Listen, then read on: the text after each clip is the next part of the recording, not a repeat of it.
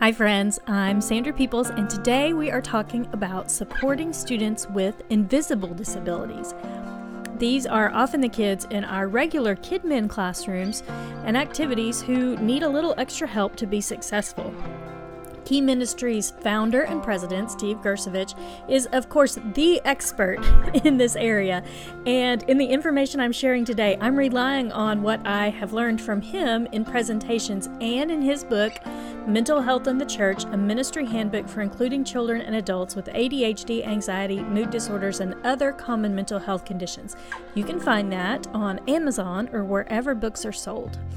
Before we jump into the content, I want to make sure you know about the early bird ticket price for Disability and the Church, our upcoming conference. If you register by February 29th to join us May 1st through 3rd in Orlando for the Disability and the Church conference, you will get the lowest ticket price available.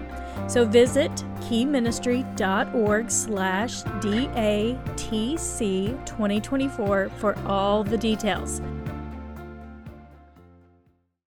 Okay, let's jump into our topic today. First, what are invisible disabilities?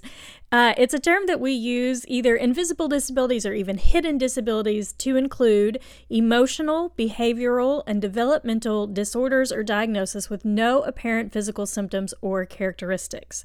Okay, so that can include students with attention deficit hyperactivity disorder, ADHD, anxiety disorders, autism spectrum disorder, level 1. Now, technically, all levels of autism are an invisible disability, but normally when we're talking about invisible disabilities in this context, we're talking about level 1, what we used to call Asperger's. It includes other mental health conditions like obsessive compulsive disorder. It could include learning disabilities like dyslexia, oppositional defiant disorder, PDD-NOS, which is pervasive developmental disorder not otherwise specified, which also now falls under the umbrella of autism level 1. It includes mood disorders like depression or bipolar, attachment disorders like reactive attachment disorder, which is common in adopted and foster care children. It includes fetal alcohol syndrome and even brain injuries. So, what do we know about the families that are affected by these invisible disabilities? First, they don't always consider their kids to have disabilities or special needs. And that's part of why they don't always look for a disability ministry or a special needs friendly church. They're just going to church with the kids with a diagnosis and hoping that the church will be able to provide support for their kids. Sometimes there's a genetic component, especially ADHD or anxiety. There can be a genetic component or even an environmental component too. If you have a mom with anxiety, like I am a mom with anxiety, sometimes I can pass a little bit of that on to my kids and they can develop anxiety in certain areas. Another thing that's true about families is they consistently hear more bad news than good news. It can be tough and discouraging to consistently hear bad news especially from the schools that their kids attend. They can feel discouraged and isolated. It can be pretty lonely to have the kid with impulse control issues that nobody wants to invite over for a play date because they want to throw the blocks instead of build with the blocks. So that can be pretty isolating. And then they are less likely to attend church than a typical family, and they are more likely to have had negative past experience. So all of these things can be true about families that are affected. The good news is these students can often be successful with a few changes. It's also true that serving the students well can make a huge positive change for the entire family. And the other good news, the mission field of families is ripe and ready for the hope of the gospel. Okay, so let's talk about the goal that we have for the students and the goal we have for their families when they attend church. The goal for the students is that they will have the opportunity to hear and respond to the gospel in a way they understand in an environment where they feel comfortable. And then the goal for their families is that they will be included in all aspects of church life, knowing that their child is safe and loved. So, for children with invisible disabilities, the ways that we help them are often invisible as well. They are, like I said, in the typical children's ministry setting, or even the typical youth group or next gen group. They're in that typical setting and they just need some help to come alongside them. And often that help is invisible. And we also know that when we meet the needs of kids with invisible disabilities, they can help the needs of all the kids in the classroom. Some of these things can make a huge difference in lowering anxiety for everyone, or just helping everybody feel more comfortable. So as you think about these steps and how they may help a specific kid, know that they could help all the kids in your ministry to feel more comfortable and supported. Okay, so we're going to talk through the challenges that keep children and teens with ADHD, anxiety, and autism level 1 from being successful in church. And we're also going to talk about how we can help. So I'm going to talk about the challenges, talk about how we can help for all 3 of those diagnoses: ADHD, anxiety, and autism level 1. So let's jump in. What challenges keep children and teens with ADHD from being successful at church? They struggle with self-regulation and impulse control, which can include throwing, hitting, or talking out of turn. They have sensory processing challenges. They can be overwhelmed by busy environments, or they can be underwhelmed and not be getting enough sensory input. They have executive function deficits. So that includes like following multiple directions. So if I tell my classroom of kids to pick up their blocks, sit at the table, and get out a pencil, somebody with executive function deficits doesn't know which one of those 3 things to do first and may start doing the first one and forget what the third one was. These kids often have immature social skills. They can just lag a little behind their typical peers in what is expected and what is considered typical as they play and interact with each other. They have verbal and nonverbal working memory deficits, and so that could be something like remembering their Bible when they leave church. That's a working memory deficit. There are less structured environments at church than what they are used to at school, and that can be challenging. It also can be challenging that some kids who are on medication for ADHD don't take the same dose over the weekends, or even take the weekends off from taking their medicine. And so that certainly presents a challenge in our ministry environments. So here are some ways we can help. We set clear expectations, and we try to do that in a very positive way. We try not to say, don't do this, don't do this, don't do this, don't do this. We try to do it in a very positive way. We can have structured environments. Structure just really helps decrease anxiety for kids because they know what to expect. They're not out there making decisions which could possibly lead to wrong or unhelpful decisions. And so the more structured we can make the environment, the more it helps them feel comfortable. They need classrooms that are engaging but not overwhelming. And so I think we all know the difference between walking into a sensory space that's completely overwhelming versus one that is still engaging. At church, often I work in the sensory classroom, but the kiddo that we have in our sensory classroom that I'm with the most goes into a playroom with the typical 2 and 3-year-olds. And y'all, when they're all together in the same classroom, to me, it is the most overwhelming environment I have ever been in. That it is just chaos. And so the classroom teachers who are in that class, and we're only there for like a playtime.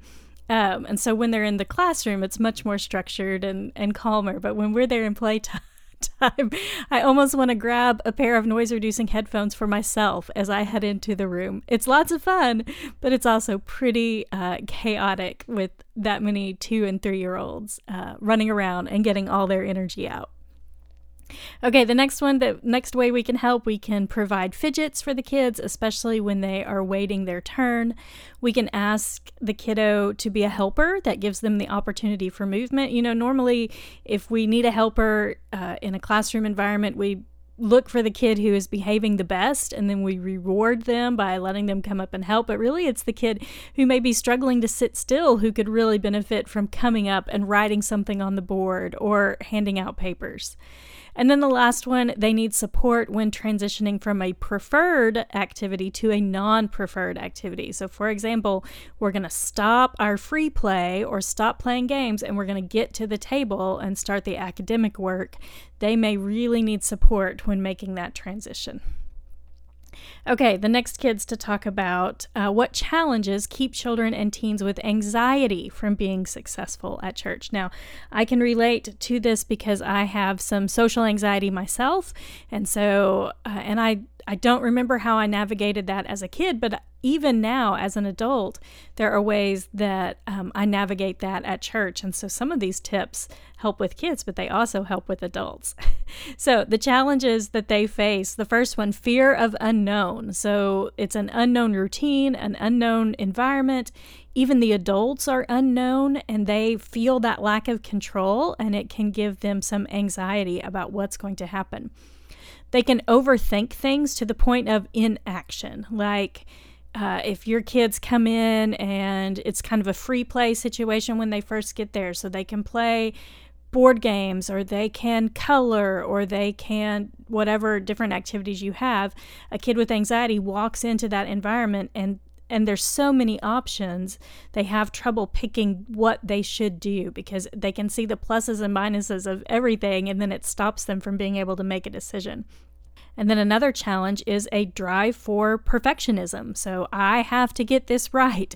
If they are coloring or doing some kind of arts and crafts activity, they can stay in that spot of, I have to get it right, I have to get it right. And then they can't move on to the next activity until it feels like they are completing the task that is in front of them. So here are some ways that we can help them. We can share social stories and welcome videos on our church website. So can you put a video on your children's ministry page that shows exactly what a family would do when they walked in? So show them the faces that they are going to encounter, the wait that they're going to have, how they would check in, where they would park, anything that kind of takes the guesswork out of coming to the church for the first time. You can also create a visual schedule for kids with anxiety. So that way they know what's happening now and they know what's going to happen next. You could also use a visual timer that just kind of counts down the time. So say they get stuck in that perfectionism loop and they can't transition from the arts and crafts activity to the next activity. If you have a visual timer that you set ahead of time, they know, okay, I've got 10 minutes to get this done. And at the end of 10 minutes, I'm going to transition to something else. And so that can help decrease that anxiety or that loop that they unintentionally get in of trying to make it perfect. And on that, we need to offer lots of positive encouragement, especially when they hit those loops. We can tell them what a good job they did, how great it looks, that their parents are going to love it. We can kind of help them talk through how things don't have to be perfect to be valuable or helpful, and that can be really encouraging. And then we can offer fewer choices to make decisions easier. So if you have a buddy that's helping these kids and a kiddo walks in who you know has some anxiety, instead of saying, what do you want to play with today?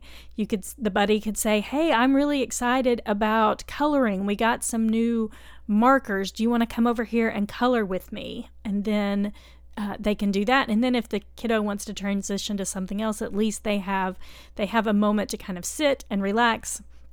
And that decision fatigue that adults struggle with and kids can struggle with too is decreased because the decision is made for them.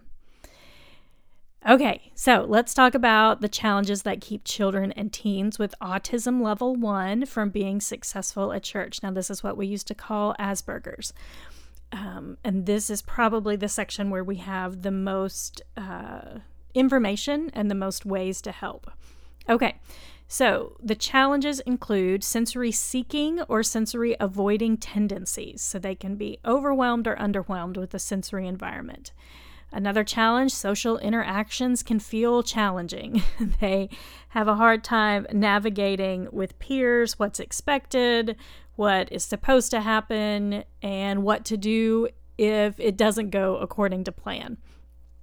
They can struggle with rigid behaviors or inflexibility. So say they get used to the routine being the same week after week after week, and then they come to Vacation Bible School, and even though it's the same environment and even maybe some of the same kids, it is pretty different at Vacation Bible School versus a regular Sunday, or even Easter Sunday is different, or the Christmas season, things are different. And so they can struggle with rigid behaviors and inflexibility when things are different.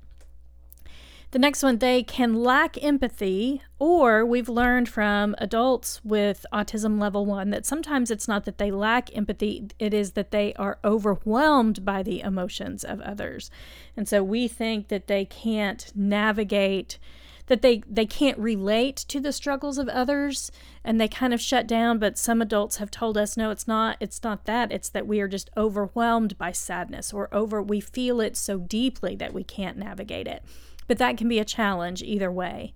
Another challenge is that they prefer concrete language, and concrete language isn't always used at church. I always think of the example, you need to ask Jesus into your heart. Well, what does that mean for a concrete thinker? They're trying to visualize it. It's so difficult. It's even difficult for adults to explain to kids when you really think about it. And so as you're teaching these kids, try to avoid this language that is ambiguous or that isn't concrete.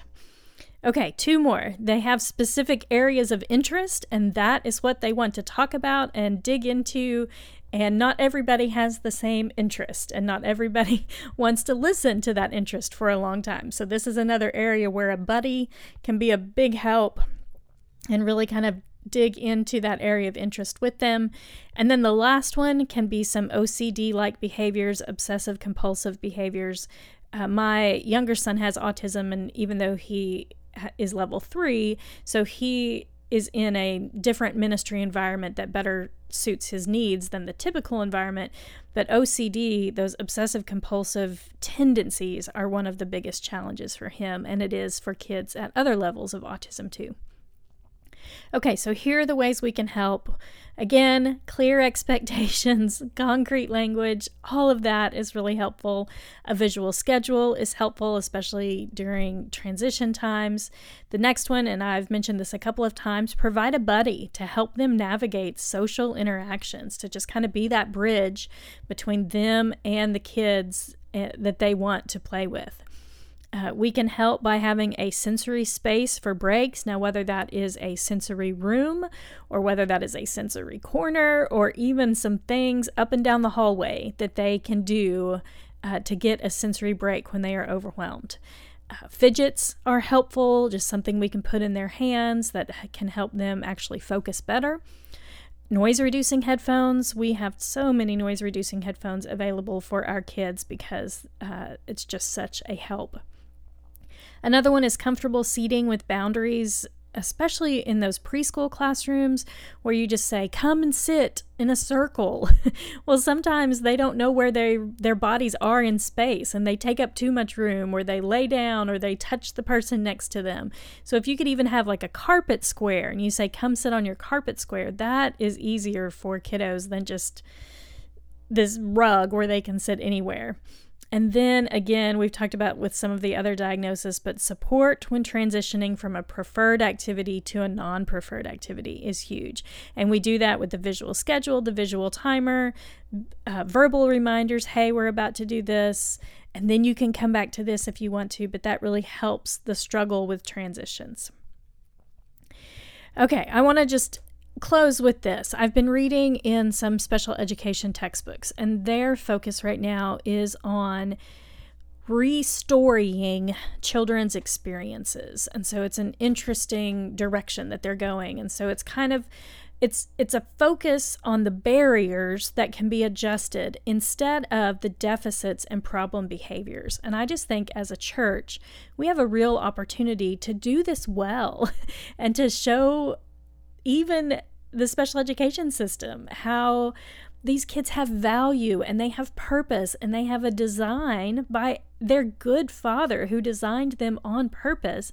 And there are some of these things that can cause us they feel challenging behaviors or different things happening, but God even has a purpose for that. I kind of think about, you can remember, like if we say a kiddo calls out, well, he talks out of turn, he calls out.